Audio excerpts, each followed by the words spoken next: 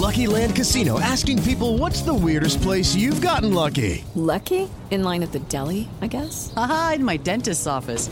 More than once, actually. Do I have to say? Yes, you do. In the car before my kids' PTA meeting. Really? Yes. Excuse me, what's the weirdest place you've gotten lucky? I never win and tell. Well, there you have it. You can get lucky anywhere, playing at LuckyLandSlots.com. Play for free right now. Are you feeling lucky? No purchase necessary. Void where prohibited by law. 18 plus. Terms and conditions apply. See website for details.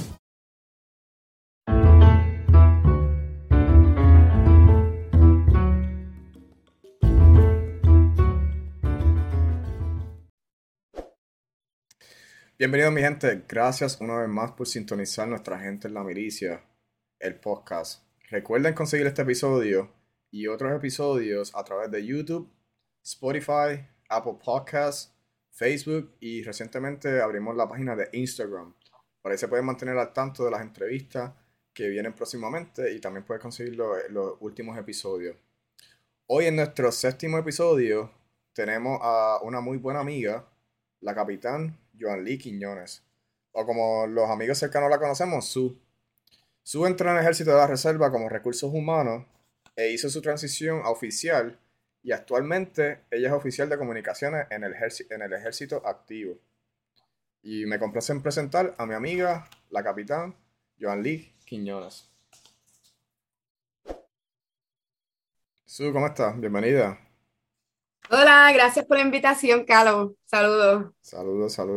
Sabemos que está haciendo frío, pero como estábamos hablando, está bipolar. A veces está porque tú estás en Fort Bragg, North Carolina, y entonces yo estoy en Luisiana, entonces a veces el weather fluctúa. Ahorita estaba caluroso y entonces por la noche está fríísimo. Así está el weather. Por las mañanas están 22, 32 y después por la tarde en 70 y uno no sabe ni qué ponerse. Sí, como que te pone muy abrigado. Entonces si sale, ayer fui a salir con Stephanie y yo no había salido de la casa y pensaba que estaba bien frío. Y yo me pongo un hoodie, me pongo todo, y cuando salgo estaba casi a 70 grados. Y yo, ¿pero qué es esto? Entonces por la noche bajó hoy bajó 22 grados. Y yo como que Sí. es bien extraño. Anyway, el weather está bipolar. Cuéntanos, Su, mira, gracias de nuevo por acceder a esta entrevista. Sabemos que va a ser de mucho conocimiento para personas que están buscando cómo entrar al ejército. En tu caso, que tú eres oficial de comunicaciones, fuiste recursos humanos, ¿nos puedes dar más información de esos trabajos para las personas que están escuchando este podcast? Y vamos a saber cómo tú has seguido tu carrera, porque del listado pues pasaste a oficial. Y pues vamos a llegar durante la entrevista. Así que cuéntanos, ¿quién es la capitán Joanlyn Quiñones? ¿Dónde naciste? Pues naciste en el Bronx, pero te criaron en Bayamón. Bayamón. Sí, Bayamón. No lo termino. Sabemos que naciste en New York, pero te criaron en El Bayamón. pueblo de Chicharrón me criaron allí. Carolina es mejor, by the way. Carolina es casi la capital, es casi la capital de Puerto Rico. Vamos allá, ahí está el aeropuerto internacional de Puerto Rico. Anyway, Ya. cuéntanos, llévanos por tu historia. ¿Quién es la capitán Joanlyn Quiñones, muy conocida como Su? Y entonces pues seguimos la entrevista. Pues, Joanlyn Quiñones, mucho gusto a todo el mundo. Nací en Nueva York, Bronx, New York, como Carlos dijo. Luego mis papás se mudaron a Puerto Rico y ahí me criaron todo el tiempo en el pueblo de Bayamón, específicamente en Sierra Bayamón, ahí cerquitita de Plaza del Sol. Estudié en mi escuela elemental en Levittown. Después, para ese tiempo yo creo que las escuelas públicas estaban teniendo tantas y tantas peleas que mami dijo, tú no vas para escuela pública en intermedio. Y me metió en colegio. Eso pasa con mi hermana menor, créeme, el mismo revolú. Eso fue para el tiempo que le cortaron la cara a una de las nenas con una navaja. Wow. Sí, yo creo que me acuerdo. Entonces mi mamá se asustó también y sacó a mi hermana de escuela pública. Yo me crié en escuela pública completa, pero yo creo que eran otros tiempos. Y mi mamá dijo, no, tú no vas para escuela pública, tú vas para colegio. Exactamente, pasó en mi familia. Pues así mismo fue. Entonces, pues, en la escuela pública yo era bien wild, tengo muchas historias. Okay. Me meten a colegio y para como un colegio católico, Wow. ay Dios mío, Y yo recuerdo mi primera experiencia en colegio católico, que pues obviamente el comportamiento de los estudiantes era un poquito menos wild, Ajá. y pues se me hizo un poquito difícil encajar el primer año, pero después de ahí me desenvolví, estuve en los equipos de deporte, de pista y campo, voleibol, baloncesto, Sí. este, Que sabemos, los y que te conocemos, sabemos que a ti te encanta lo que es la educación física, te gustan los deportes, el baile, etcétera. Entonces, entró a la universidad, este, eh, cogí mi College Board, me aceptaron en la Universidad de Puerto Rico, hago mi bachillerato en educación física, ujú, entonces mi, la persona que te aconseja en la universidad me dice, mira, si coges estos créditos, pues vas a poder tener dos minors, entonces en ciencia y matemática. Me gradué con un bachillerato en educación física con dos minors en ciencia y matemática. ok, so, Arranqué- entonces fuiste a la UPR Río Piedra y la pasión de educación física pues te introdujo a lo que es estudiar. Entonces hiciste tu bachillerato, estamos hablando antes de entrar al ejército. Todo esto antes de entrar al Antes de entrar al ejército. ejército. Entonces, pues, te graduaste con dos minors, que en ciencia y matemática, que pudiste hacerlo. Ok, y entonces, pues saliste de la universidad de UPI, de la UPI de Río Piedra, y entonces, pues, ejerciste estamos hablando, ya saliste de la universidad como maestra, ¿no? Cuéntanos de esa experiencia. Pues durante la universidad yo empecé como asistente de maestra. Entonces, cuando me gradué, pues obviamente como tenía las acreditaciones, pues entonces ahora puedo ser maestra de educación física. Estaba siendo maestra de educación física en la escuela Chris Mary. Ujú. Entonces, después del segundo año, la directora pues se quedó sin maestra de matemáticas, ciencia y francés. Oh, wow. So, parlez-vous français? ¿Parlez-vous Oui. français? Oui, oui, oui. O sea, es lo único que puedo decir. Oui. Entonces, pues, en esa escuela Chris Mary, pues empecé a enseñar matemáticas, ciencia y francés. Sí, aquí tengo, yo creo que con eso fue cuando estabas de maestra. Cuando estaba maestra, ese fue uno de los mejores teams que tuve, como las extraño. Esa fue en la escuela Evaristo. Ahí yo trabajaba como asistente de maestra. Y, y atendía a estudiantes de educación especial. Ok, ok. Sí. Ese fue tu trabajo principal mientras Mi estaba de primer. maestra. Que sabemos Ajá. que los maestros hoy en día, y seguimos con la misma reclamación de su sueldo, que muchos de nosotros estamos aquí, como lo dije en mi entrevista pasada en el episodio 6, muchos de nosotros estamos aquí actualmente como profesionales gracias a los maestros. Le debemos mucho a los maestros porque nosotros pasamos más tiempo con ellos, a veces más que nuestra misma familia. Tenemos unos buenos maestros que nos guían por el norte. Y a ti te ha nacido ser maestra, que vamos a hablar que para dónde va tu vertiente ahora, a dónde te diriges. Al final vamos a hablar cómo tu carrera, que aunque estás en el Army, te está llevando a la pasión que tú quieres, que es ser, educar, ser maestra, ¿no? Pero vamos a hablar más adelante de eso. Sí. Pues pues hablando de maestra, pues yo ejercí como maestra, como asistente de maestra ejercí 2 años y como maestra pues ejercí 3. Ok. Mi salario para ese tiempo eran $800 mensuales. Wow, eso es nada. Eso Nada. es ahora, De eh, 800 son, sí, es nada, sí, eso es literalmente nada. Ok. eso es nada. Yo de casa para ese tiempo pagaba $500. Wow. O sea que Y yo iba a un Mazda prácticamente trabajabas para pagar la casa. para pagar casa. Yo iba a un Mazda que pagaba 320. Eso me obligó a mí a mantener mi trabajo como bailarina, porque a mí se me pagaba por ser bailarina, Ujú. obviamente. Sí.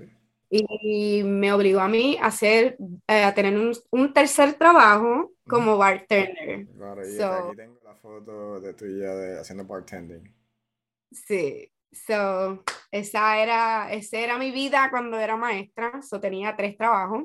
Ujú. Este, Maestra de 8 a 3, bartender de 5 a 2 de la mañana. Entonces, pues cuando habían días de ensayo, pues tenía que faltar el trabajo de bartender, cuando habían show, pues tenía que faltar el trabajo de bartender. Y pues esa era mi vida para poder sobrevivir. Sí. Hubo un momento en que yo, imagínate, de lunes a viernes, de domingo a lunes, trabajar como bartender, entonces de lunes a viernes como maestra, yo estaba súper cansada. Ujú. So, yo le dije a mi jefe que, pues, que me redujera las horas de trabajo y pues yo decidí irme a vivir con mi mamá. Ujú. So, en mi experiencia, lo que pasaba por mi mente era, Dios mío, yo soy profesional, tengo mi bachillerato, Ujú. con 2 minors, mi Claro, trabajo, claro, y no puedo ser independiente. claro. So, no sé si, por lo menos en mi caso, yo quería ser independiente Ajá. y no lo pude lograr. Pues entonces ahí fue cuando decidí En- entrar al Army. Exacto, ahí estamos llegando. Entonces, antes de hacer la transición al Army, también tengo otra foto aquí. Cuéntanos que esta foto esta es antes del Army, ¿no? Con tu compañero Sí, de esa baile. foto es de mi crew de maestros de educación Ah, física en maestro de Puerto educación, Rico. ok. Sí. Ahí están dando unas clínicas de baloncesto. Ok. So, sí, el mejor crew de educación física que he tenido. Y Sí, sí. como, este, so, sí, ahí fue cuando decidí entrar al Army. Yo no quería dejar mi vocación de maestra, entonces, pues, por eso decidí entrar al Army de reserva.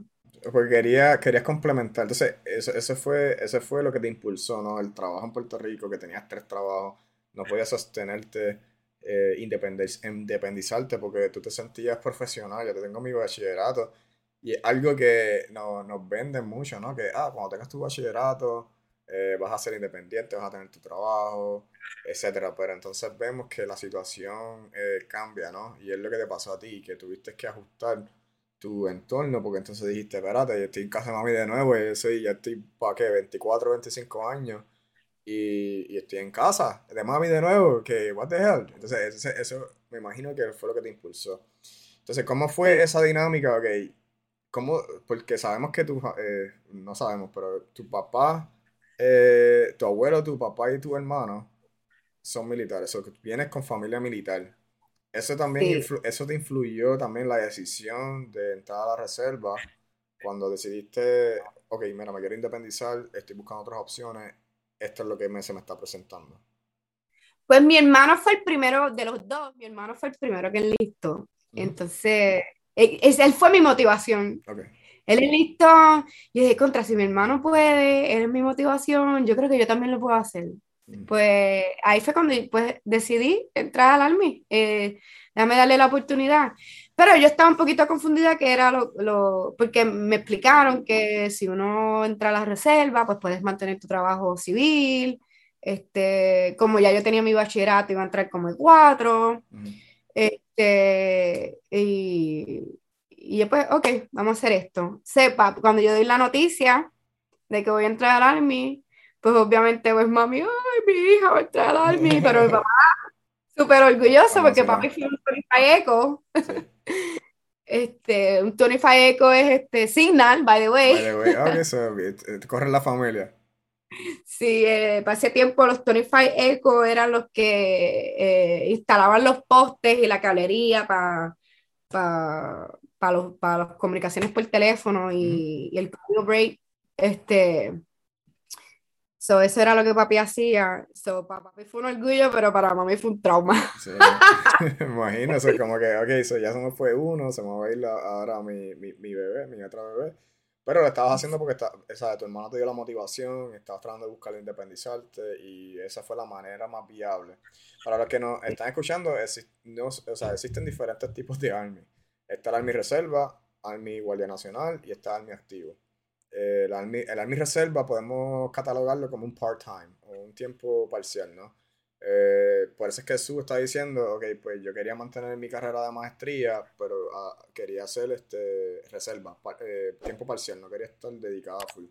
So, significa que a unos weekends al mes, ella iba a hacer unos drills en su trabajo, que es que reportarte a la unidad y hacer tu trabajo una vez al mes. pero entonces durante el mes completo ella tiene su trabajo regular, podía ser maestra, tiempo completo y hacer drill. Entonces ella decidió hacer la reserva en ese momento de su vida en el 2012. Y entonces cuando cuando hiciste el ASVAB, ¿cuán difícil fue? ¿Fue fácil? ¿Fue difícil el inglés? Porque sabemos que ya nos vamos a hablar del idioma, ¿no? Que influye mucho. Y entonces, ¿cuál fue tu primer trabajo como reserva? Como de cuadro. Ok, so, antes de contestar esas preguntas, Ujú. otra de las razones por la cual yo entré al Army es que cuando yo era maestra, pues tú tenías que estar en un tiempo de probatoria para entonces empezar a acumular para retiro. Y eso Ok. es si existían los contratos. Wow. Entonces, pues, yo dije, Dios mío, yo no puedo trabajar 20 años y no tener un plan de retiro.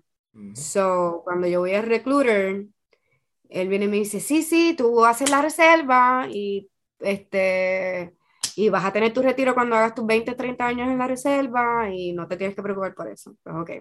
Pero eso fue el más llamativo, porque por lo menos mi mayor consejo a las personas que nos están escuchando, Ujú. especialmente esos jóvenes de allí, 20 21 22 aunque se vea bien lejos, los 50 los 60 años, ahora los 20 21 22 23 antes de los 30 es el momento de empezar a planear para esos 60 70 Ujú. años. Sí, porque va rápido. Esto va a las millas. O sea, en un abrir de cerrar de ojo, va a las millas. Sí. Sí, so, nada, voy a recruiter. Mira, yo no sabía nada de inglés, absolutamente nada, solamente leerlo. Wow. Y lo podía leer, pero no lo entendía. Ujú. El recruiter me dio, cuando tú vas al recruiter y ellos te dan un pretest a ver cómo tú estabas Ujú. en el ASVAB. Y en matemáticas salía súper alto, pero en lo demás, Salía una bajito. carilla. Entonces, pues nada, eh, realmente como yo tenía ya mi bachillerato, yo estaba buscando ser oficial, no necesariamente E4. Ujú. Pero lamentablemente cuando yo cogí mi ASVA en ese entonces, yo no di el GT Score de 110, o Ok. tuve que enlistar como enlistaba. Como Y no cuatro. pude, ajá, como cuatro. Ujú. Fue bien difícil, yo fallé el ASVA unas 4 veces, la matemática me salía súper alta, Ujú. casi perfecta, pero lo demás no, no, no, No no. daba pies con bola, no daba pies con bola. Y llegaste, y no sé, porque no había hablado de esto contigo, pero llegaste a coger clases para hacer improve de LastBub, como que las clases que dan fuera. Sí, cuando tú estás cogiendo las ASVA, muchas veces tú lo coges cada 30 días y viene un periodo Ujú. que después de ahí lo puedes coger solamente cada 6 meses. Ok. Pues yo cogí el ASVA como por 3 meses cada 30 días y entonces hice ese hit que no lo podía coger más por dentro de 6 meses. Oh, wow.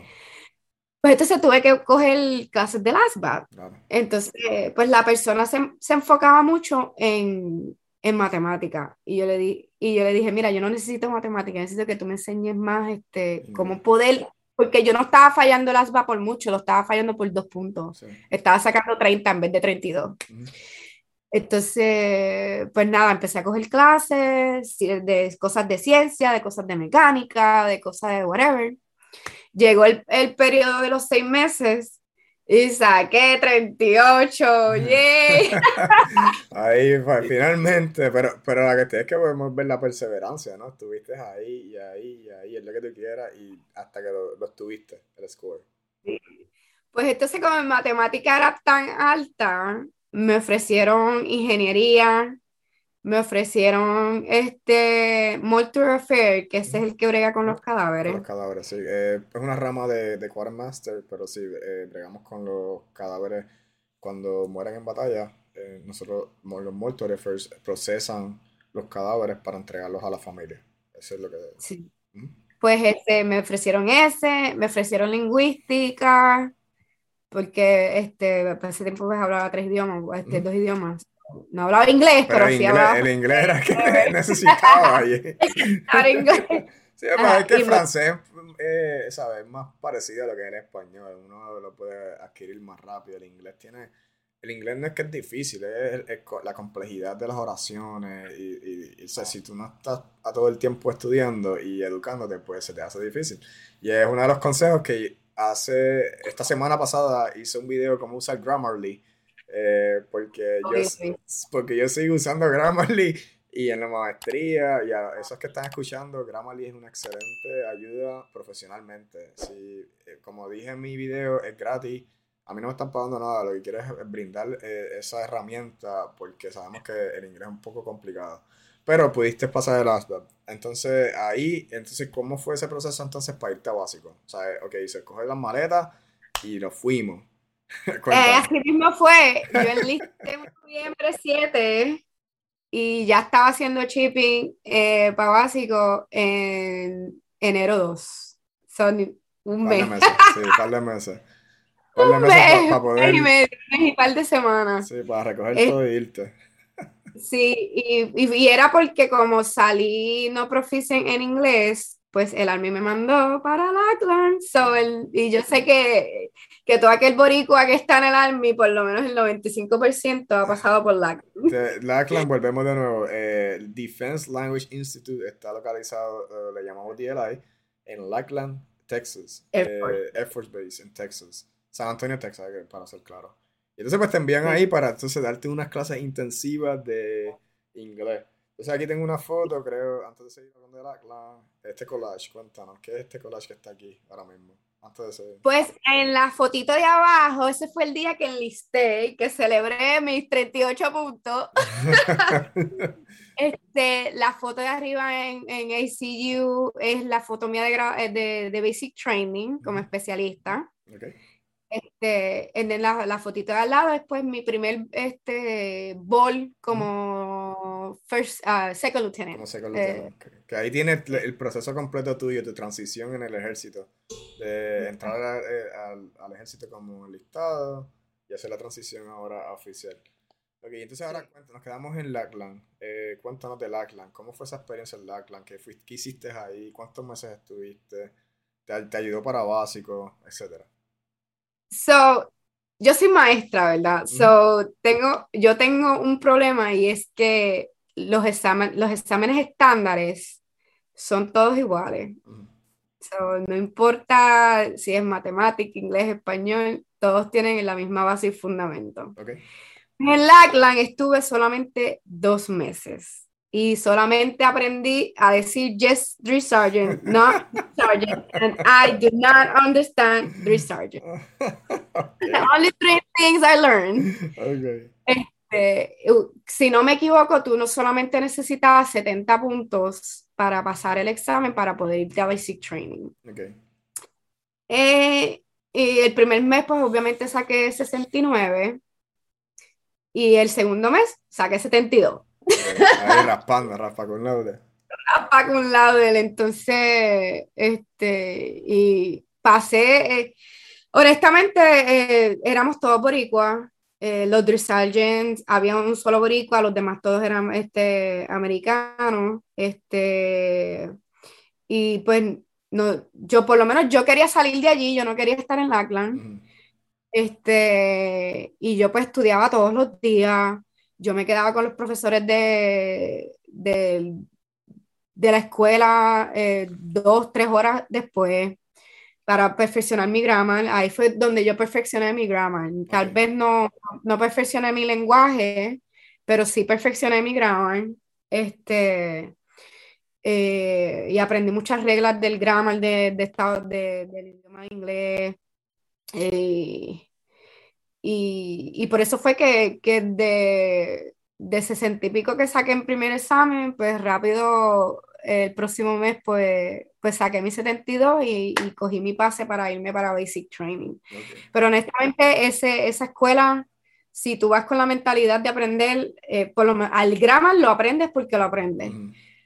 La lengua, el hablarlo viene con práctica. Sí. Si tú no te rodeas con gente que habla en inglés, pues eso jamás y nunca va a mejorar. Sí, se va a hacer un poco complicado, entonces como que si estás escuchando muchas noticias de Puerto Rico en español, la televisión influye, ¿no?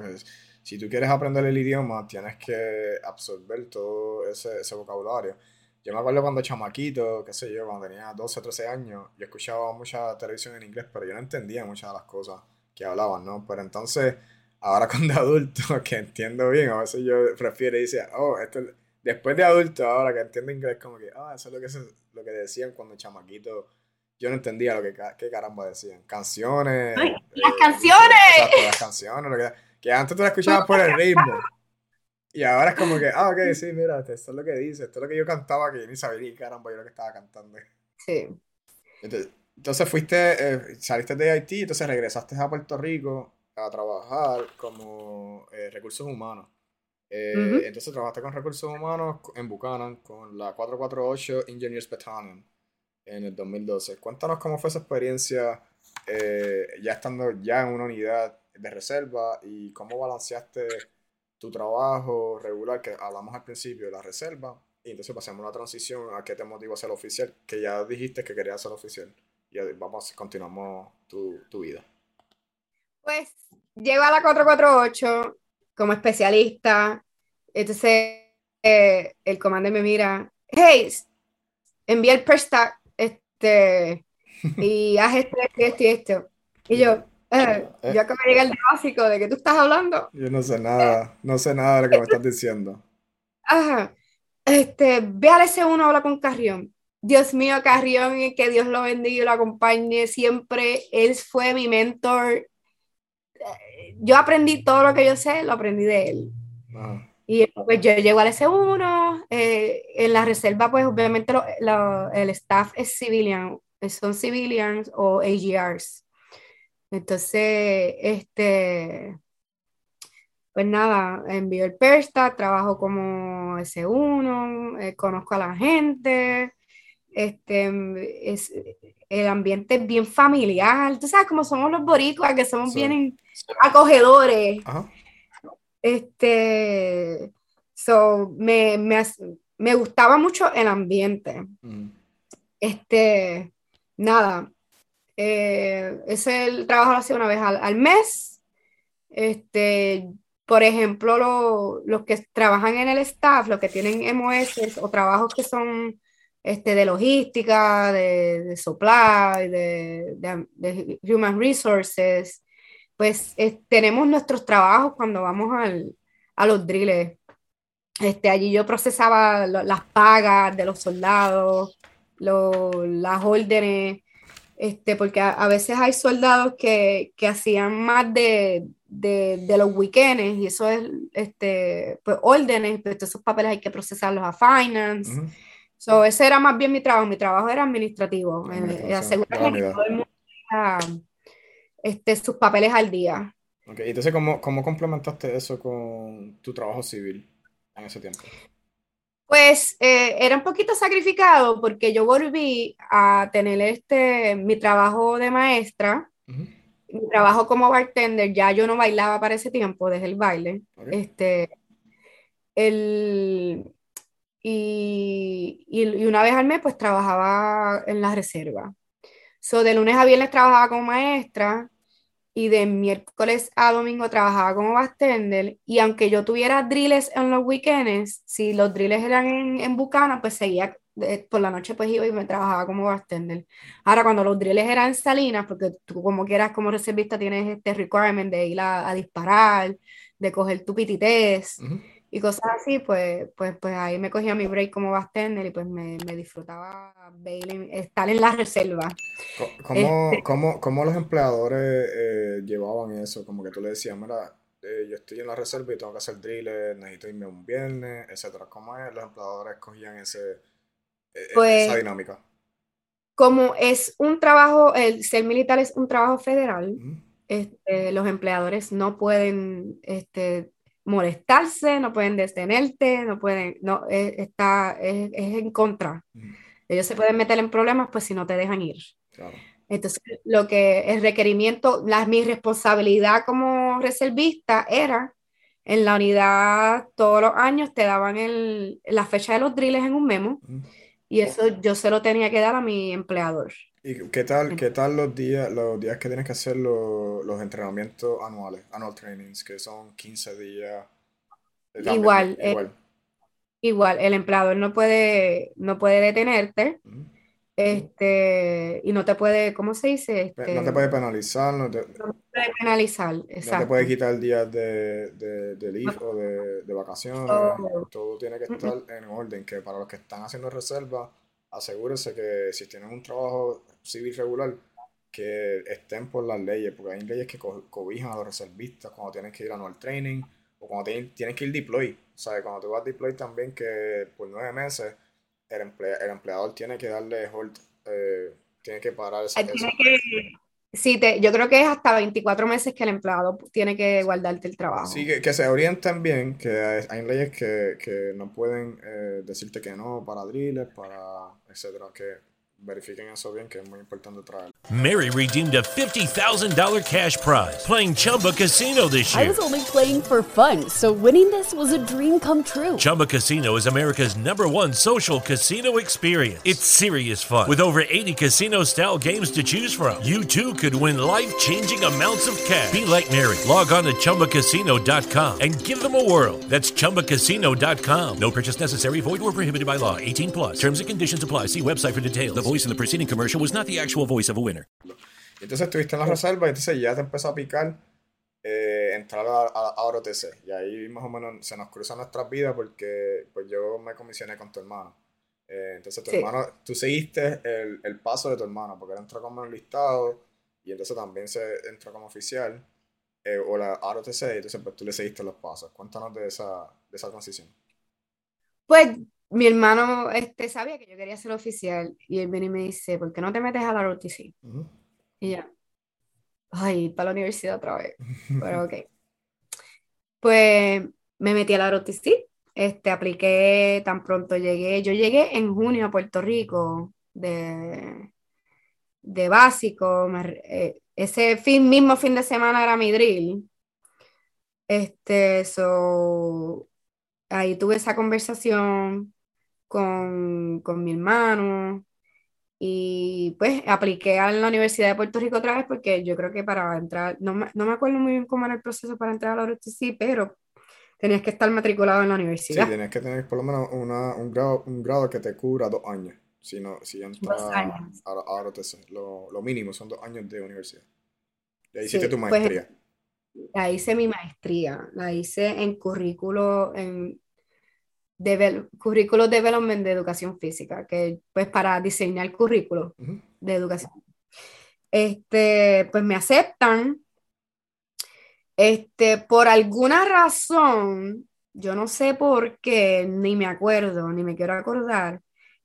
Todo el mundo hizo contrato en ROTC como para octubre, Ujú. entonces, septiembre, octubre, y el mío no llegó hasta como Sí, marzo. yo creo que ya me acuerdo de eso. Ya estaba ya como un año más adelante que tú. Pero llegó el contrato, entonces pues, agraciadamente pues te contratan en lo que es en ROTC. Sí, Y ahí se ese día. ve súper flaquita, como te había comentado. Te ves bien, nena. Sí, ahí yo pesaba como 130 libras, mi gente. Ya tengo 33 años, hoy estoy en las 139. Pero ahí Eh, estamos, ahí te están contratando y creo que eres la única en ese contrato ahora mismo. Era la última, Sí. era la última, la última y me contrataron. Yo decía, Dios mío, no me van a contratar, no se me va a dar lo de oficial. Pues mira, se me dio, y me fue súper bien. Es un estrés brutal, pero tan pronto se me dio el contrato, pues lo bueno es que me hicieron el back pay. Ujú. Entonces Me pagaron te pagaron el tiempo del contrato. el Porque, tiempo porque, desde que entré a la ROTC. porque a los que están escuchando, la ROTC te paga un estipendio mensual. Entonces, pues, al estar ahí de no contrato, no contrato, no contrato, cuando la contratan meses después, el ejército le pagó ese dinero desde noviembre hasta marzo. Se lo dieron. Sí, entonces, cuando tú eres reservista, porque hay muchas formas, el ROTC tiene muchos caminos. Ujú. Cuando tú eres reservista y te conviertes en cadete, tú tienes que seguir reportándote en la unidad haciendo drills. Claro. Ujú. Hay personas que no son reservistas, pero son cadetes y entran en un programa en SMP. donde SMP, Sí, ajá. que yo fui puede- SMP. So, entonces, la diferencia es que en vez de usar tu rango de especialista o de sargento en la reserva, de cualquier rango que tú vengas, te ponen el dot o la bolita. Entonces, pues ahí te identifican cuando eres cadete y estás en la reserva o cuando eres cadete en la Guardia Nacional. Yo hice en la Guardia Nacional. Tú usas el dot, que es más o menos para darte ese conocimiento de segundo teniente. Y ahora te ponen un poquito más de liderazgo, que si platoon leader, etcétera. Entonces te enseñan a tratar de unidad. Sí. Pues entonces, nada, me dan el contrato. Yo era especialista en la reserva. Y como yo era especialista y me convertí en cadete, pues mi pay grade subió a E5. Ok, exacto, 5. Pero ese pay grade no me dieron back pay, por supuesto, porque la fecha del contrato como cadete pues empezó creo que fue en marzo, febrero o marzo. Pero nada, eso no era el goal era tener el contrato para entonces asegurarme de que estoy en camino a ser oficial. ¿Y cómo te gustó ahora OTC, el programa como tal? Pues mira, los recomiendo para ser oficial en el Army hay muchas formas. Está Direct Commission, OCS, Green Gold, que es más o menos ROTC, pero es otra faceta.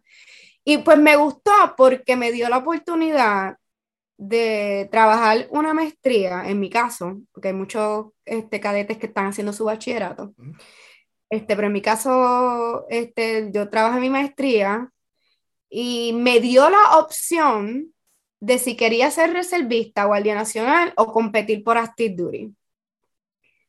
El ROTC me dio esa oportunidad de decidir qué quiero hacer cuando me convierta en oficial. Si Sí, quiero entonces, seguir siendo ese- guardia nacional. sí, entonces ahí es donde empezaste, ok, se te abrió la mente y tú dices, en Puerto Rico las cosas no están muy buenas, estoy en reserva, tengo 2 trabajos, aunque fuiste a la reserva no te sentías full independiente todavía, independientemente full.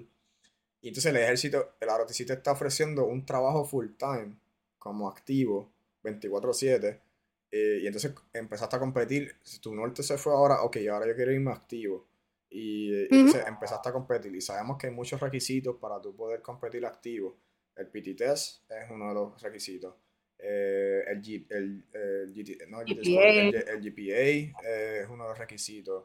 ¿Cómo tú haces liderazgo en el ROTC en cuestión de los blue cards, los famosos blue cards, que son las evaluaciones? Y todo eso hace un OML, ¿verdad? Y entonces al final, pues entonces el ejército pick and choose. Ok, so, estos cadetes son outstanding y le vamos a dar el trabajo activo qué sé yo, 20 de 60 cadetes. Y entonces pues ahí es el rack and stack. Y eso fue lo que te motivó a ti. Entonces, ¿cómo te motivó? O sea, ¿cómo fue tu selección de trabajo como tal? Pues yo trabajé bien duro. Yo sabía que yo tenía un challenge y el challenge era el inglés. Ese era mi weakness. Sí. Pero entonces yo trabajé bien duro en lo que era mi GPA, en lo que eran los otros requirements, el PT test. Siempre fui, en el ROTC tienen esto bien particular, que tienen el overscale, que pasa a los 300. Okay, sí. Entonces, pues siempre traté de que mi PT test sean los 350, 370. Un tiempo, uno de mis PT test fue de 380, unas ridículas así. Y, y siempre traté de dar lo mejor de mí, siempre estuve dispuesta a ayudar a otros, siempre estuve envuelta en las actividades de la ROTC, y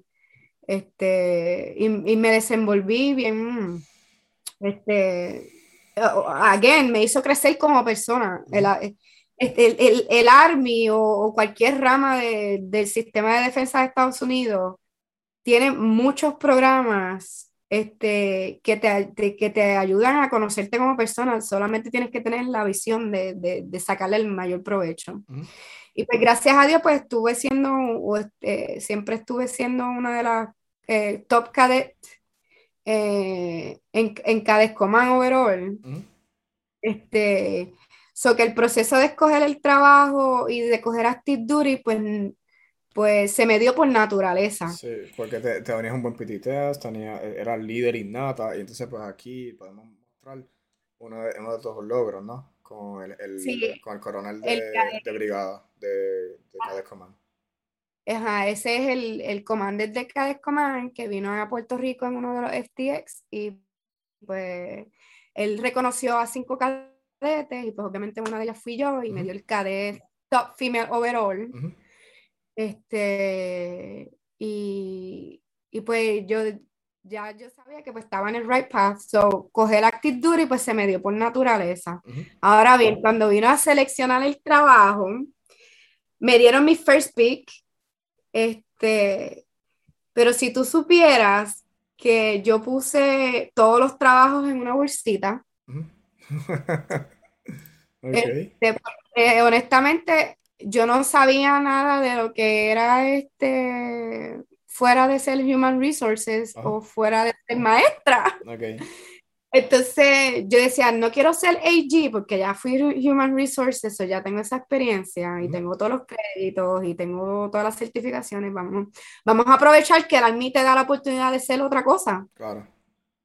So, saqué la bolsita del papelito de AG, lo puse aparte y puse todo lo demás en una bolsita y empecé a sacar. So, me salió Signal número 1, MP número 2, Medical número 3 y así por ahí para abajo.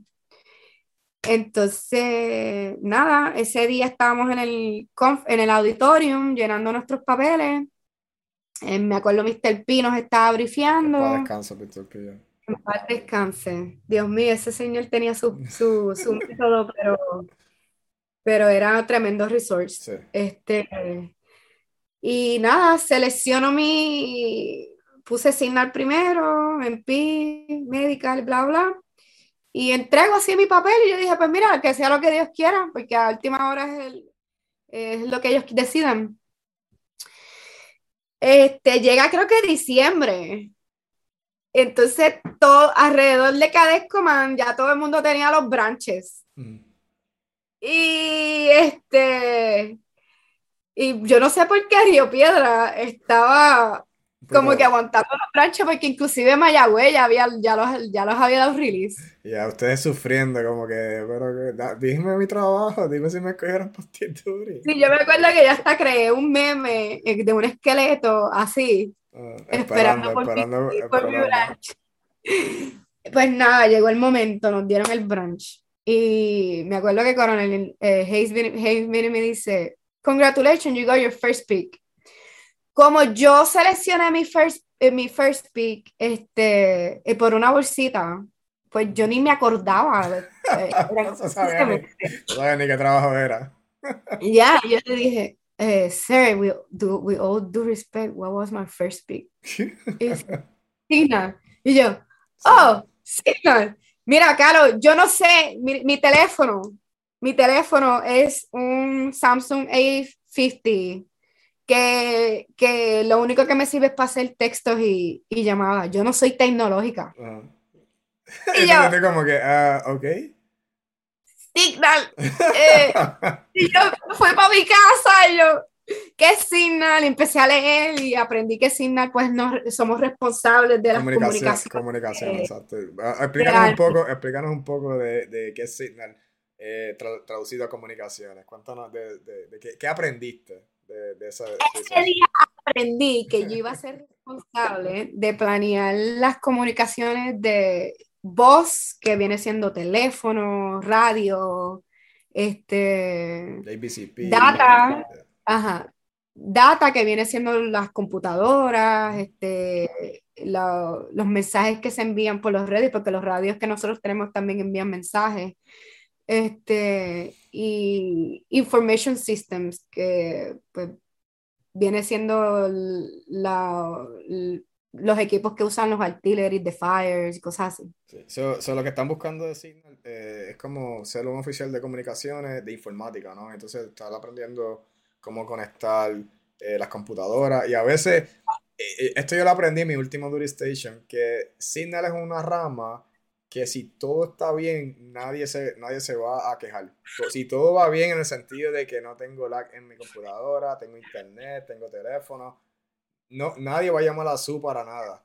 Al momento que no haya internet, van a llamar a Signal corriendo. Porque es como que, mira, ven, ¿dónde está mi internet? El comandante va a hacer eso rápido. mira, mi CPOF, mi internet, esto, lo otro, y entonces tú tienes como que jalarte los pelos y buscarle dónde está, el sistema está roto. Sí, pues Signal ahí viene en lo que se supone que, no, en lo que yo hago, yo planeo y Planifica. executo. Ajá, yo planifico y ejecuto mi plan. Pues yo analizo el terreno, analizo el área, analizo el environment para asegurarme que el equipo que tiene la unidad es capable para proveer data, voz y information systems capability. Eso es lo que tú dedicas. Entonces, en el ROTC volviste de nuevo al Ackland también. Y entonces aquí vemos tu certificado de nuevo, pero era como cadete. Como cadete. Pues mira, esa historia de qué me llevó al Ackland por número 2. Pues mira, again, si aprendí algo en básico y en AIT, pues se me fue un poquitito, pues porque uno viene a Puerto Rico y uno lo que habla es español. Ajá. Pues, este, cuando tú estás en ROTC en Puerto Rico, tú tienes que coger este examen que se llama OPI. Oh, sí, lo odio hasta la muerte. Y es lo mismo, lo coges cada 30 días y después de cada 30 días, creo que es cada 60 o 90 días después, algo Sí, así. sí. Ajá. Pues como semestre lo cogía cada 2 meses, porque es por slots, los semestres tenían más prioridad que los semestres y así. Claro. No, y lo fallaba. Wow. Me sacaba 1-1 y uno necesitaba. Explícanos qué es el OPI, Oral Proficiency Interview. ¿Qué es eso? Pues esto es una conversación que tú tienes con dos Como o tres ahora, personas, como tú y yo estamos teniendo esta conversación, pero en pero inglés. en inglés. Ajá. Entonces, pues, no puede. Tú sabes que el lenguaje boricua es Spanglish, Ujú, ¿verdad? ujú. Entonces, eh, utilizamos palabras que son bien básicas y cuando uno empieza a hablar inglés, pues uno viene y hace lo mismo. Exacto. Pues cuando estás haciendo el OPI, pues es una entrevista con estas dos personas que vienen del Ackland Ujú. y tú hablas de ti y es otra vez, yo no me di cuenta hasta mi última oportunidad de que esto es un examen estándar, es lo mismo. Ujú. So, el truco para pasar este examen es saber quién tú eres, porque Ujú. te preguntan quién tú eres. Claro. Saber explicar una dirección, como ellos no son de Puerto Rico, tú te la puedes sacar de la manga. Eh, Llevar la conversación a un topic que esté pasando en ese momento. Eh, y después te dan unos escenarios y tú actúas como si, por Broma. ejemplo, si te dan un escenario de que estás en un restaurante y te traen la comida fría, pues ¿qué tú harías? Okay. Y tú, hey, sir, ma'am, my food is not in temperature. I ordered this medium well. I ordered my steak medium well. You brought it over whatever case may be, you know. So tú tienes esa conversación. Pues, honestamente, para este examen tú te tienes que preparar. Ujú. Tienes que leer, tienes que instruirte, tienes que saber de los temas, tienes que, tienes que expandir tu vocabulario, Ujú. porque entre más palabras que tú sepas utilizar en el contexto, que sean level 3, level 4 y level 5, pues es lo que te va a llevar a pasar este OPI. Pero yo no entendí eso hasta lo último. Y, y yo iba para esos OPI pensando, oh, no, mi inglés es perfecto, puedo tener conversación contigo, eso es lo que necesita el Army. El Army no necesita que yo sea un doctorado en lingüística. Ujú.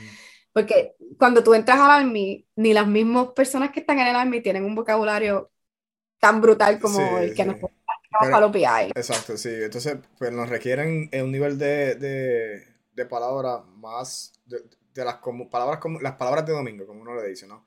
Y entonces el Sí. OPI empieza primero, los que están en ROTC ahora mismo en Puerto Rico.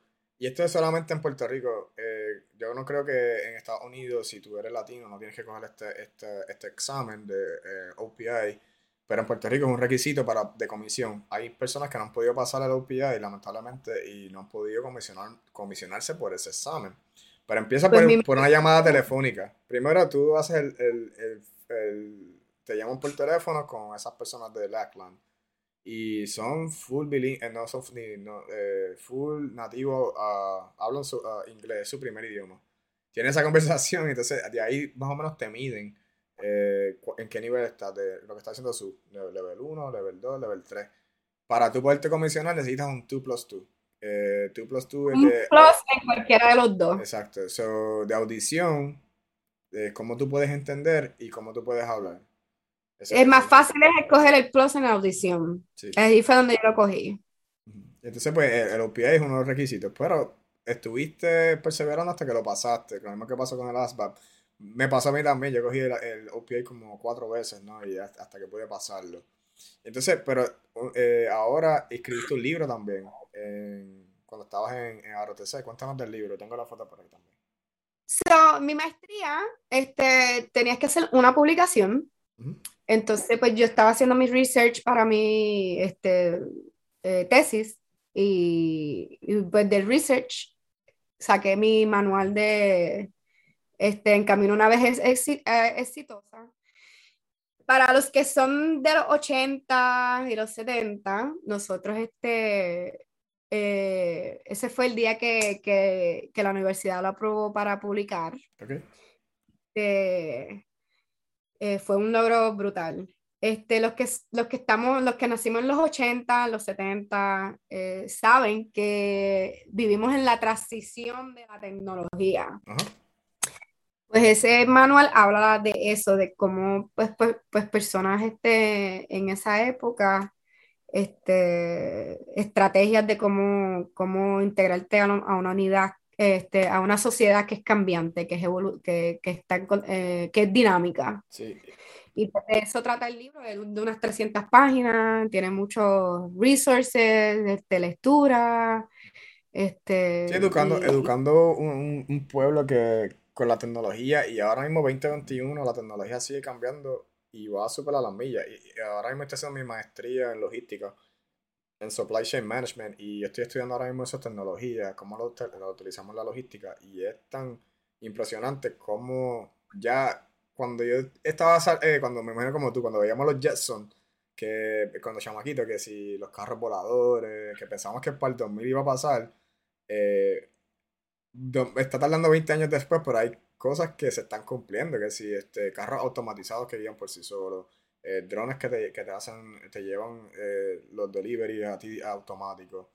Y eso lo que te estás diciendo es que, mira, hay una población que hay que educar, traerla desde de los 80 o antes de los 80, traerla ahora. Y ese fue tu enfoque en ese libro. ¿Piensas hacer un volumen 2 ahora para seguir haciendo un update? Pues ahora mismo estoy trabajando mi doctorado en Global Security y la disertación la pienso hacer en Information Warfare, pero va a ser relacionado en cómo Big Data es toda la información que se produce a diario.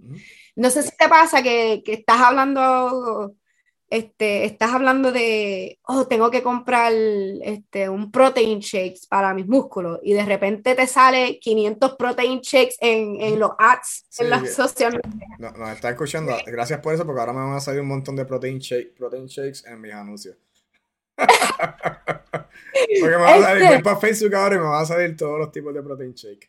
Pues eso es parte de lo que es Big Data. Okay. Entonces, pues yo estoy enfocándome en cómo la sociedad puede, tiene que estar more aware, más consciente de que la tecnología que el mundo está trayendo y la tecnología con la que estamos interactuando, pues amenaza la seguridad, la privacidad y entre otras cosas. So, no necesariamente es como la primera publicación que hice, pero va a ser dirigido otra vez a la tecnología y cómo manejarla.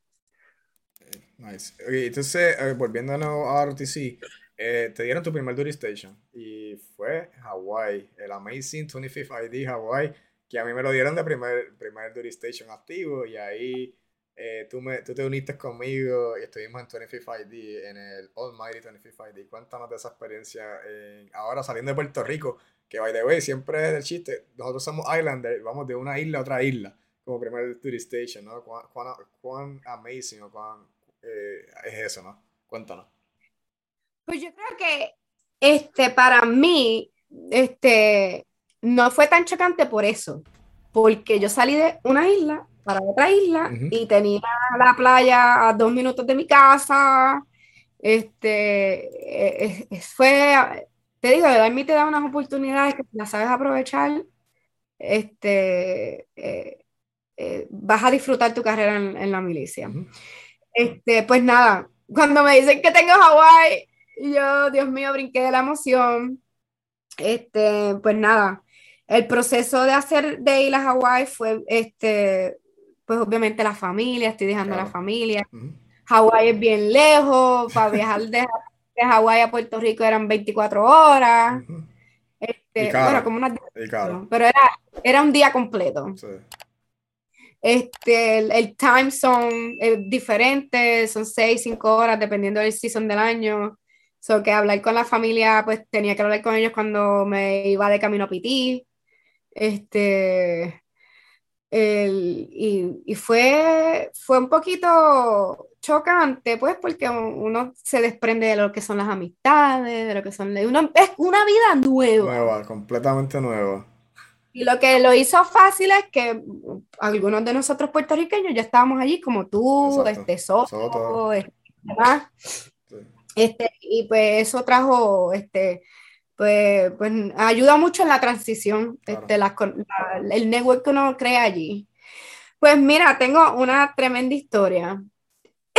Aquí te tengo con el Leaf de 25 ID. Con el Leaf de Hawái. Mira, Hawái es una unidad de infantería. Estar en una unidad de infantería como signal officer, pues fue bien challenging. Porque yo estuve en Sustainment Brigade solamente un año y después subí a HHBM, donde todos eran infanteros. Okay. Entonces, pues uno como mujer, signal officer, que es un support branch, no es un combat branch, pues uno pues tiene que saber ser el expert en lo que tú estás haciendo. Exacto. Sí, pues, pero once again, me llevó a los límites y me conocí más y dije, ay, sí, yo puedo competir con cualquiera, ¿me entiendes? Porque yo cuando me dedico a algo siempre trato de hacerlo bien. Claro. Más allá de los estándares. Pero nada, cuando yo llego a Hawái, una semana antes de llegar a Hawái, yo estaba ¿dónde yo estaba? En Georgia. Sí, estaba en un parking en Georgia. Y entonces me dan mi sponsorship y es Captain Smith at the time, now es Major Smith. Y yo lo llamo y pues mi inglés no era tan bueno. Y yo digo, sir, this is Lieutenant Quiñones, I'll be arriving in December 11. How this works. Pero ahora mismo tú me puedes entender, pero en ese momento es lo que yo le dije no se entendía. No entendía lo que... Yeah. Entonces el capitán me dice, what? I cannot understand what you're saying. Like, I don't know what you're saying. Like, what did you say? Entonces yo le digo a un compañero mío que hablaba más o menos español, y yo le dije, sir, do you mind if I put a translator? He said, no. So they talk back and forth. Yo tuve que utilizar un traductor para que hablara con mi commander, a dejarle saber que llegó el 11 y todo eso. Pero cuando yo llego a Hawái el 11, el capitán viene y me dice, mira, yo no entendí nada de lo que tú dijiste. Vamos a tener que trabajar en tu inglés. Y tú puedes creer que todos los días, mientras él fue mi commander, después de las 5 de la tarde, él me ponía a leer un libro en voz alta y me corregía. Ok, está bien. O sea, pero se tomó el tiempo, es la cuestión de tomar el tiempo de educar, porque... Y yo me acuerdo de Captain Smith, excelente, Major Smith ahora, me acuerdo de él, excelente oficial. Pero que te ayuda, ¿no? ¿no? Hay personas en el Army que es como que, mira, reparta a Dios, pero él como que, mira, tú tienes el potencial y vamos a trabajar en tu inglés y eso fue lo que te empezó a ayudar. Por eso era cuando ustedes me decían, mira, vamos para la playa después del trabajo, vamos para donde, decía, todavía estoy en la oficina, era que estaba leyendo un libro por 2 Nosotros horas. bebiendo en Waikiki ahí, entonces tú estabas en inglés. Oh, Ese era el porqué, no era que estaba pichando. Está bien. Entonces, pero mira, me mejoró un montón el inglés. Él me ponía a brifear los QTV, los... Sí, los briefing para el comandante, para el coronel, como tal. Él me hacía eso y yo ahí toda nerviosa y yo tenía que hacer scripts, so yo hacía mis scripts, se los daba y me los corregía. Sí, mira, para anotar todo, es como yo sigo diciendo, yo anoto todo en inglés, en mi Green Book, en mi libro verde, y entonces ahí, al sol de hoy lo sigo haciendo, cuando yo tengo que briefear todos los días a mi jefe cuando estoy en el field, y yo escribo todo, un script, pam, pam, pam, porque, pues, por ejemplo, nuestro acento, ¿verdad? Que es bien fuerte, y yo tengo que briefear por radio, porque no es de frente, yo briefeo por radio, y entonces pues yo lo que hago es que escribo todo, asegurarme que está, lo leo, y entonces pues lo brifeo para entonces que ellos me entiendan allá. No, y ahora mismo, aunque mi inglés ha mejorado un montón, yo sigo haciendo mi script. Sí, es como que ya es parte de mí. Parte de uno, de ser latino, o sea, tener un segundo idioma. Y entonces eso demuestra profesionalismo, ¿no? Porque tú quieres decir, a veces tú piensas las cosas de una manera y las quieres decir de otra manera. Y entonces si tú te sientas y lo escribes, como que, espérate, eso no se escucha muy bien, déjame cambiar las palabras o qué sé yo, como tú quieras. Pero es chévere que eso te pasa. Ajá, y también te ayuda a estar organizado, porque no sé si te pasa que tienes una conversación en tu mente y hablas de 40 temas en un minuto. Pues hacer un escrito. Y entonces también tendemos a traducir mientras pensamos lo que queremos decir también, ¿no? Si queremos traducir en vivo, como que, ok, quiero decir esto que es en español, quiero decirlo en inglés y está el meme que dice por ahí que tu inglés es como un dinosaurio bien brutal en tu mente, pero cuando lo hablas es como un poppy. Es como ahí, bendito. No, pero todos sufrimos de eso y pues eso es parte de nuestra cultura. Ok, entonces, ¿te gustó Hawái? ¿Te gustó todo lo que hiciste mientras estando en Hawái? Y entonces de Hawái hiciste tu tiempo como teniente y entonces pues ya empezaste a madurar, ¿no? Lo que es tu carrera. Ya de 42 Alpha enlistado en Puerto Rico, pues ya ahora eres oficial y estás a cargo de un pelotón, a cargo de soldados y estás liderándolo. En Hawái te empezó eso. Sí, de pasar de nivel compañía abajo en los batallones, pues el G6 con el Joggerson le dijo a mi commander, mira, necesitamos ese talento en división. So, me mudaron para división para yo manejar el command post del CG. Del general de la base. Para ese tiempo estaba, no era Flynn, no era Flynn, acabó. Ok, después de Flynn. Después de Flynn. Y pues sabes que cuando tú estás manejando el equipo de signal del CG, esos no feos. Eso tiene que estar on point. Que tiene que estar G2G. Yo llego a ese platoon y lo primero que me dicen que el Smarty está down, que el TCN tiene problema con el generador, que esto tiene esto, y yo, Dios mío, pero ¿cómo esto no se hace? ¿En qué rayo me estoy metiendo yo ahora? Y tenemos que ponerle esto ready para el CG, para el general. Pues precisamente por eso fue que me trajeron, porque el otro platoon líder no había hecho absolutamente nada y dejó pues que el equipo de Signal pues fuera NMC, no Mission Capable. Y mano, eso fue yo llamando a Tobijana, llamando a General Dynamics, a Medio Mundo para que me trajeran las piezas que tenían que arreglar, coordinando con la CCSB, la unidad de maintenance ahí en CSSB. CSSB. De mantenimiento, al Bravo Company ahora, ahí fue donde yo crecí, en Alpha Company ahora, de Quartermaster, la de mantenimiento es la Bravo Company. Pues para llamarlos a ellos para que me arreglaran los generadores del TCN, porque los de mi Moropol no tenían las piezas. Y, mano, en un mes, todo ready para el Warfighter. Nice.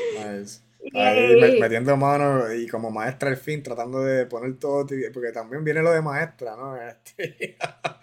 Viene de maestra. Entonces, ok, so de Hawái hiciste la transición para Triple C, fuiste a Georgia for Gordon, pero entonces en Gordon te dieron tu próximo duty station y Airborne, ¿verdad? Cuéntanos de eso.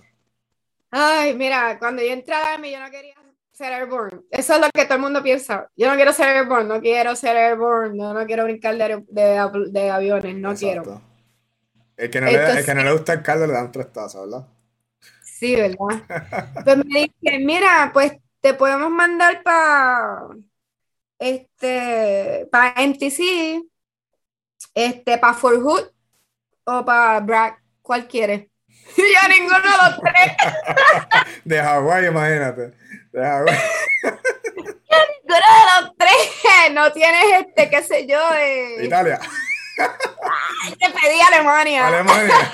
No tienes Alemania. Contra, dame algo mejor. Sí, tienes que hacer el time en uno de estos. Sí. Y yo, ay, pues dame Fort Bragg, porque en Fort Bragg, anyway, como es el center de Universe, Erisecon, yo pensaba que Erisecon era la única que era airborne, pero no, exacto. hay muchas unidades airborne allí. Pero yo dije, bueno, a lo mejor me mandan para 112 o 50th. Pues no, me mandaron para APOC, A Group at a time, después migraron para el cuarto grupo para hacer el SSA de First Psychological Operations Battalion, los PSYOPers. Y yo llego así, yo no era airborne, y me miraron así raro cuando llegué, y dice, ¿tú no eres airborne? Y yo, no, pues ve allí, somete tu paquete de airborne. Y entonces te enviaron para la escuelita a brincar, y la que no quería. Me enviaron, ese fue mi primer jump. Mira, el que vaya para Airborne School, no le tengan miedo. Esos paracaídas abren. Y si no te abre el de atrás, te abre el del frente. Tienes 2 oportunidades. Sí, y si no te abre uno de los dos, pues no, mentira. Estaba en el destino. Pero mira, mira, otra vez me conocí. Otra vez, oye, el Army te ha dado una exploración de ti mismo en muchas vertientes, ¿no? Sí, mira, pero una cosa de Airborne es que, primero que nada, tienes que estar dispuesto a correr, y segundo, a paying attention to the detail. Eso es lo único dos. Si sabes correr y sabes paying attention to the detail, pasa Airborne. Lo único que tienes es que salir del avión. Y aterrizar con tus pies, tus rodillas, together. Aunque no hagas la voltereta esa que uno hace, el PLF. Consejo de alguien que se rompió ya algo: feet and knee together. O sea, it's all the way. ¿Sabes? Si vas a la escuelita de Airborne, el primer brinco, que es el más fuerte, ¿verdad? Porque tú no sabes qué esperar. Tú puedes seguir todo al pie de la letra, pero es que son tantas emociones. Porque los primeros 30 segundos de cuando ese paracaídas abre es tan hermoso, es como que tan silencioso, es como que uno siente todo, pero cuando ya uno va cayendo, que ve el piso, o sea, vienes así, imagínate, vienes así, y tú miras para el piso, se ve tan rápido que te friquea. Y me fue lo que me pasó a mí, lamentablemente, cuando me friqueé, y entonces cuando caí, me rompí algo. Pero entonces la cuestión es que feet and knee together, las rodillas y los tobillos tienen que estar firmes todo el tiempo, y yo aprendí esa lección dura, y tan pronto salgo, abro el paracaídas, chequeo que esté todo bien, miro abajo, me citeo, entonces y otro consejo, cuando veas que vienen los árboles, más o menos, ahí es donde tú tienes que estarte preparando y mantener todo firme y caer. Entonces, y entonces pues aquí en esta otra foto, pues fue tu grabación que tu hermano te está pidiendo. Sí, esa fue mi grabación. Mira, fue un accomplishment que yo dije, yo creo que este ha sido uno de mis mejores accomplishments. Porque es que esa escuela,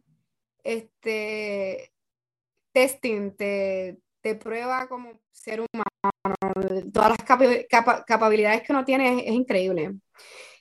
Nada, pues me gradué de Airborne, voy a mi escuela, vuelvo a mi unidad, y mi unidad, pues como no es 82nd, es debajo de Special Operations Command, Ujú. Special Forces Command, pues tenemos un poquito más de privilegios. Ujú. Los manifests no son tan largos, duran una hora, so, tú no estás todo el día brincando. Entonces, los paracaídas son otro modelo Ujú. Son y los MC6. aviones son más, ajá, los aviones son más cool. Nosotros brincamos desde casa, UA-60, Sí. menciona los aviones, son más, Aquí te vemos abordando un C-130, si no me equivoco, ¿no? Con tu ajá, son full equipped jump, un ajá. combat jump, como le llamamos. Y entonces ya tienes 40 y tanto, 43 brincos ahora mismo. Y son un montón. Pues mira, ¿cuándo fue que nosotros fuimos a Airborne? En el 2020, ¿verdad? Hacen 2 años. Pues para el que no sepa, tú como Airborne, tú solamente estás requerido brincar cada 3 meses una sola Una sola vez. vez, exacto, para So, coger la paga. para coger la paga. So, si haces la matemática, se supone que de la escuela de Airborne hasta ahora, pues tengas unos 9 brincos o 10 brincos. Por ejemplo, en mi caso, yo tengo ahora mismo 13 brincos. Eso es lo que yo tengo, saliendo Exacto, de escuela. Y tú y yo nos graduamos igual. es igual. Pues mira, de que detestaba que no quería brincar, que le tenía un miedo brutal. Ahora tengo 43 brincos Ujú. porque me encanta brincar. Te gusta Me brincar, sentir ese encanta. feeling, Sí, y entonces tienes que confiar, porque esto es confiar en el que te empacó el paracaídas, porque ese paracaídas tiene que estar súper set. Pero mira, y de los 43 brincos nunca he tenido la experiencia, el feeling de que voy a hacer el pulling del reserve. So, hasta confío. tocando madera y que siga todo súper bien. Y eso también ahora, en la unidad que estás ahora como Battalion S6 o S6, en el First Battalion con PsyOps, también fuiste la team captain del 246 Miles. Team, cuéntanos de eso, aquí tengo la foto. Cuéntanos de esa experiencia, 246 millas en 3 días. Sí, pues mira, el Special Operations Command hizo una competencia donde todas las unidades tenían que proveer un equipo. Ujú. Entonces, mi batallón proveyó 5 equipos, pero el mío fue el único que terminó. Los demás se quedaron en las 40 y pico millas. Wow. este, alrededor de Special Operation Command creo que habían unos 80 y pico teams. Y mi equipo llegó número 5. Hicimos las 246 en 3 días. Ujú. Y yo era la única, como pudieron ver en la foto, la única female. Corrimos por 246 millas. 246 millas, eso es un fracatán de millas, eso es muchas millas. Son muchas, muchas millas. Terminamos embaratados. Yo rebajé como 10 libras. Imagínate, eso es quemando calorías por ahí para arriba. Sí, 246, yo corro por lo menos a la semana, yo corro como unas 10 millas, o son un montón de sí, millas, en 3 días es un montón. Entonces también, sí. ahora te estás súper enchulada del ACFT. Cuéntanos del ACFT, cómo es esa experiencia, ¿sabes? Porque sabemos que, ok, el APFT antes, pues eran, qué sé yo, 2 millas, 2 minutos de sit-up, etcétera, y 2 minutos de push-ups. Pero ahora el ACFT cambió a 6 eventos. El más fuerte que te pasó para ti era el lector. Cuéntanos de tu experiencia ahora, cómo tú has podido entrenar, qué recomendaciones tú das a los que nos están escuchando. Pues mira, es como la escuela de Airborne. Yo no quería, cuando me dijeron que me iban a poner a hacer pull-ups, porque antes de que viniera el tema del lector, lo que se estaba hablando era de pull-ups. Yo dije, Dios mío, yo voy a fallar esto, me van a botar del army. Y yo decía, las mujeres no están diseñadas a hacer pull-ups. Este, para ese tiempo, yo no sabía ni lo que era un deadlift, porque cuando el army tenía el APFT, Mm. en esa foto yo tengo 2 platos de 45, si no me equivoco. Soy el que sabe matemáticas. Ahora mismo yo estoy levantando 250, pero para ese tiempo que el ACFT vino en tópico, yo solamente podía levantar 90 libras. Mira para allá, todo el Este, progreso que has podido hacer. Sí, entonces es training. El Army no te va a dar un personal training, pero tienes que training, tienes que sacar tiempo, ir al gym y tocar las pesas y tocar las barras de deadlift y tocar las barras de los kettlebells. ¿Y qué tal Y el hand release push-up que vemos aquí en pantalla? pues mira, el challenge del hand release push-up es hacer el T, volver dentro de los shoulders Ajá, y empujarte para arriba en una sola línea. Ese fue mi challenge. Yo siempre he sido buena en push-ups. ajá. Cuando yo estaba en el APFT, yo podía hacer en un APFT 70 push-ups Ujú. y todavía me quedaban como 10 segundos. Este, pero el challenge del hand release push-ups es el romper ese esqueleto del push-up para hacer el T, Ok. la T, y Ajá. volver otra vez y empujar tu cuerpo. So, vas a quemar mucho tríceps. Sí, Eso es lo más que me haciendo los hand release push-ups. Entonces tenemos aquí hand release push-ups. Ok, este es uno de los más killers. El Dragon Carry. Cuéntanos, ¿cómo te gusta este evento? Ahí, mi recomendación para ese evento es practicar mucho el drag. El drag. Yo para ese, yo entreno 25 metros de drag Ok. en con 10 segundos de descanso y vuelvo otra vez 10 veces. Ahí se Este, utiliza mucho lo que son las piernas, ¿no? Lo que es las piernas. los calf, los hamstrings. Ahí Entonces, ajá, y el récord el mínimo de weight de ese son 2 platos de 45, pues yo le pongo 2 platos de 45 y uno de 20. Ok.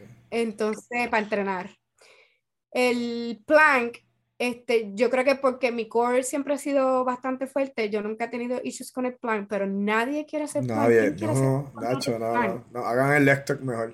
No, no hagan el plank, Nacho, que eso es. ¿Quién quiere hacer 4 minutos de plank para tener, es 4 minutos y 10 segundos para tener 100 o 9 segundos? Pero nada, ahí yo estaba un poquito off porque tengo que tener el cuerpo alineado. Ajá. Pero ese día yo hice los 4 minutos y 10 segundos y Uh, Dios mío, Señor, mi corazón. y aquí, Vamos a hablar de ok, que este es el que tú querías hablar. Cuéntanos. esto, es lo que yo quería hablar. Mira, el truco de esto es entrenar tu espalda y entrenar tus abdominales. Yo llevo entrenando mis espaldas y mis abdominales desde noviembre. Mm, Y esta foto fue hace como una semana o dos y me ujú. salieron 4 sets de 3 leg tucks. Wow. Entonces, y yo no había tocado el leg tuck hasta ese día, desde noviembre primero que empecé a entrenar en mi espalda. Y overall, yo me enamoré del ACFT en el día que yo entendí que para tú pasar el ACFT tú tienes que entrenar. Tienes que entrenar, exacto. Tienes que entrenar, y tú no necesariamente tienes que hacer los eventos todos los días. Mm, Porque mi programa es, como yo estaba enfocada en mejorar mi deadlift y mi leg tuck, pues yo hacía full body workout, entrenaba todos los músculos los lunes y los viernes, pero los martes, miércoles y jueves me dedicaba a una sola cosa.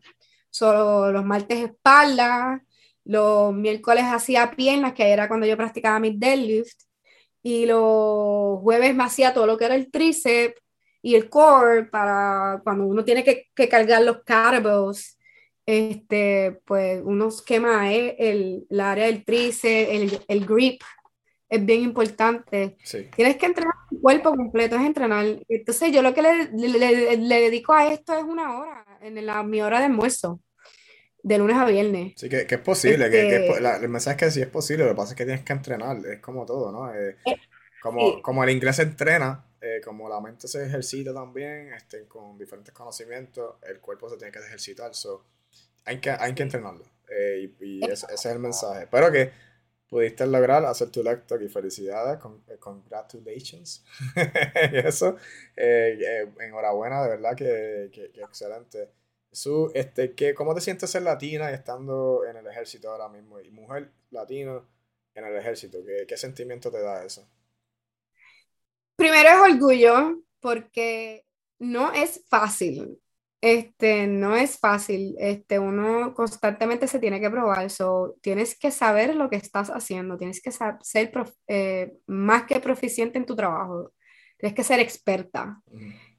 Tienes que estar up to the speed. So, si la tecnología se mueve, tienes que asegurarte de que sabes a dónde se está moviendo y, en qué, cuál es la necesidad de tu organización, porque el Army no es la necesidad del Army, es la necesidad de tu organización. So, tienes que conocer tu organización y qué es lo que hace. Ujú. So, es bien challenging. Y especialmente, por ejemplo, en mi unidad, solamente hay 3 mujeres de 270 personas. Mira, vaya, sí. Ujú. So, yo no puedo utilizar la excusa de, porque soy mujer, pues no puedo hacer esto. No, aquí todos somos iguales. Ujú. So, como todos somos iguales, pues tengo que asegurarme de que estoy physically fit, de que sé mi trabajo, de que puedo ayudar a otras personas, de que puedo ayudar a mejorar mi organización, buscar ideas, de cómo ayudar mi organización, porque como la tecnología se mueve, pues la organización debe evolucionar también. Claro. So, mi filosofía como mujer en el Army es, yo soy una soldado. Ujú. Yo soy una soldado y por ende tengo mi performance tiene que ser acorde con la necesidad de la organización. Y por ende, pues tengo que, pues, estar up to the speed, pero ha sido excelente experiencia. He conocido esa parte de mí que yo ni sabía que existía. Ujú. El cielo es el límite. Si tú te pones en tu cabeza, oh no, yo no puedo hacer eso, pues entonces no lo vas a poder hacer. Claro. So, Y te ha dado una mejor vida, porque como hablamos al principio, ¿no? Tenías casi 4 trabajos, ¿no?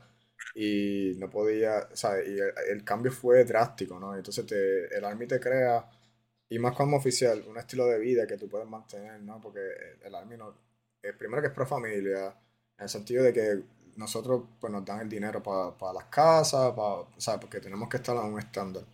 Y entonces, ¿qué consejo tú le das a los que están escuchando, realmente los que quieran entrar o están como que contemplando entrar a la milicia, sea hombre o mujer, no importa? ¿Qué consejo tú le puedes dar a esas personas que están escuchando?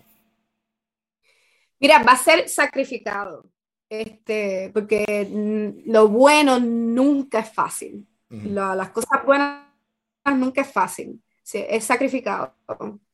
Pero si tú tienes que tener esa motivación para, para mejorar y para tener una mejor calidad de vida. So, mi consejo es que busques lo que te gusta, no cojas lo primero que te ofrezcan.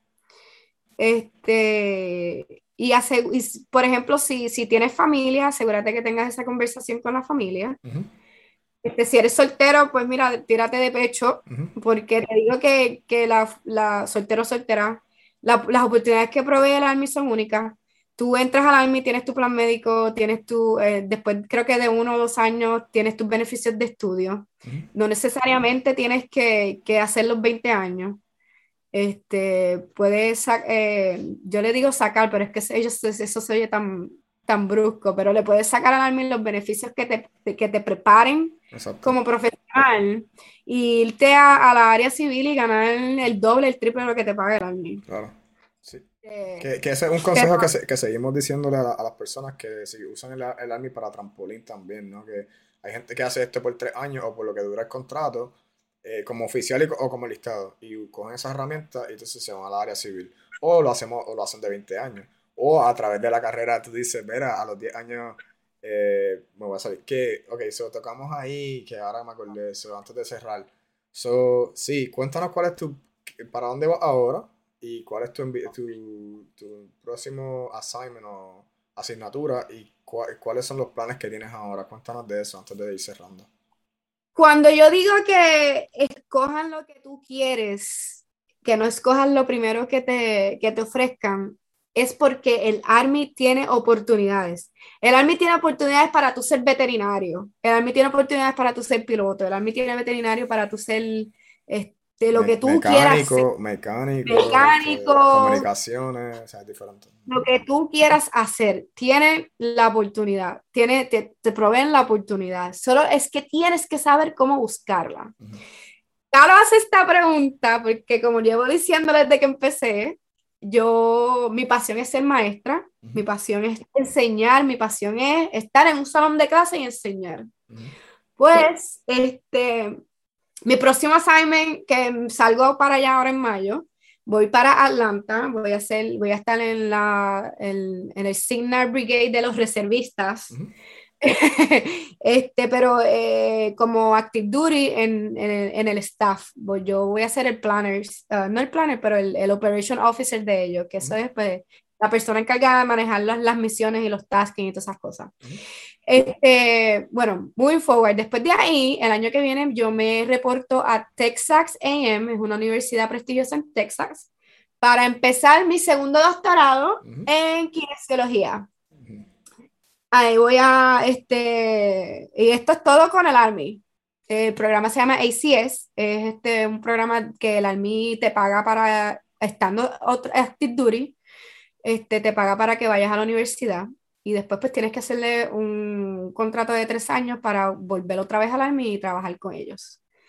Pero en mi caso, mi follow-up assignment después que yo me gradúe de mi segundo doctorado va a ser como profesora en West Point.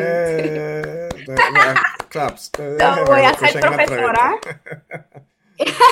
Para lo que- Por fin se me va a dar, voy a Nice. ser profesora y allí me voy a cambiar al functional area de profesora y lo que me quede en el Army, que va a ser como unos 4 años, lo voy a terminar siendo profesora del departamento de kinesiología de West Point. Nice, nice. De verdad que muy orgulloso, de verdad me alegra saber de eso, que de nuevo hiciste un círculo completo, se está cerrando el círculo, ¿verdad? Que te tardó varios años, ¿no? En cerrar ese círculo, pero se puede y se logra, ¿no? Que estamos viendo a través de tu carrera cómo tú empezaste como listado y hasta ahora, ¿no? Y vas a seguir lo que es tu pasión, que es ser maestra en una de las escuelas más prestigiosas del ejército, ¿no? Que es West Point. Los que no conocen West Point, West Point es la escuela número uno que produce oficiales del ejército, ¿no? Es la número uno, donde es un poquito challenging entrar. Es posible que by the way, voy a tener una entrevista, que hago esta entrevista, voy a tener una entrevista con el reclutador de West Point en Puerto Rico, de cómo aplicar desde high school, porque yo no sabía de West Point hasta que esté en el ejército, entré en el ejército. Pero muy orgulloso de tu logro, de verdad. Públicamente te lo digo. De verdad que te deseo el mejor éxito de todo. Yo sé que estás súper emocionada porque va al fin lograr lo que quieres, ¿no? Ser profesora de West Point. ¿Algún otro comentario ya para ir cerrando esta entrevista? Que gracias, Su, te agradezco por este tiempito antes de ir cerrando la entrevista. Nada, busquen información de todo lo que pueda proveer el Army. La gente no te lo va a decir, tienes que buscarlo. Ujú. Porque yo no sabía de esta oportunidad, yo ni sabía que el Army te proveía oportunidad de tú ser profesora, de Ujú. cambiar tu trabajo principal, que en mí es Signal, para un functional area y ser profesora. Yo no sabía que el Army proveía esto. Ujú. Jamás se me pasó por la mente. Y eso fue que yo me lo encontré de casualidad. Oportunidades hay de más. Busquen información. No se dejen llevar por las experiencias negativas de otras personas, porque no todo el mundo tiene la misma experiencia. No porque alguien tuvo una mala experiencia significa que tú la vas a tener. Yo no la he tenido. Y si la he tenido alguna vez, he sabido cómo manejarla. Sí. Y entonces, y nada, mucha suerte al que esté pensando entrar al Army, el que está en el Army, pues busque información, que hay oportunidades allá afuera. Sí. Y Carlos, gracias por esta invitación y darme la oportunidad de traer mi experiencia Sí. al podcast. Gracias, de verdad, y gracias que yo sé que el proyecto lo estoy haciendo con mucha humildad y lo que estoy haciendo es tratar de informar a la persona a través de otras experiencias, conectar con personas que ya están dentro del ejército, traer sus historias como la tuya, ¿no? Para que vean. Y muchos se me están acercando agradeciéndome porque pueden ver que no están solos allá, aquí en el ejército, ¿no? Sea en el Army, Air Force, Navy, Marines, todos tenemos experiencias similares y por eso es que estoy trayendo esto y a informar a las personas que están tratando de contemplar. Y de nuevo, gracias y vamos a cerrar la entrevista por aquí que fue 1:41. Yo creo que ha sido una de las más largas hasta ahora. 1:41. Nos quedamos aquí hablando. Si nos deja, seguimos hasta 2 horas. Pero de verdad que es muy interesante y voy a cerrar por acá. Mi gente, muy agradecido por el apoyo al podcast de nuestra gente en la milicia. Si quieren participar, contribuir, pueden contactarme a mí directamente. Tenemos la colaboración con los latinosinuniform.com. Puedes ahí, latinosinuniform.com, puedes conseguir todo lo que es el podcast, información acerca de nosotros. Tenemos una colaboración bien bonita con ellos, empoderando a los latinos en lo que son las Fuerzas Armadas. Nos puedes conseguir a través de YouTube, Facebook, Spotify, Instagram, en Facebook, en cualquier redes sociales. Trato de mantenerlas al día para seguirle trayendo más contenido como este. Dale like, dale a suscribir, dale a la campanita para que te lleguen las notificaciones y será hasta la próxima, mi gente.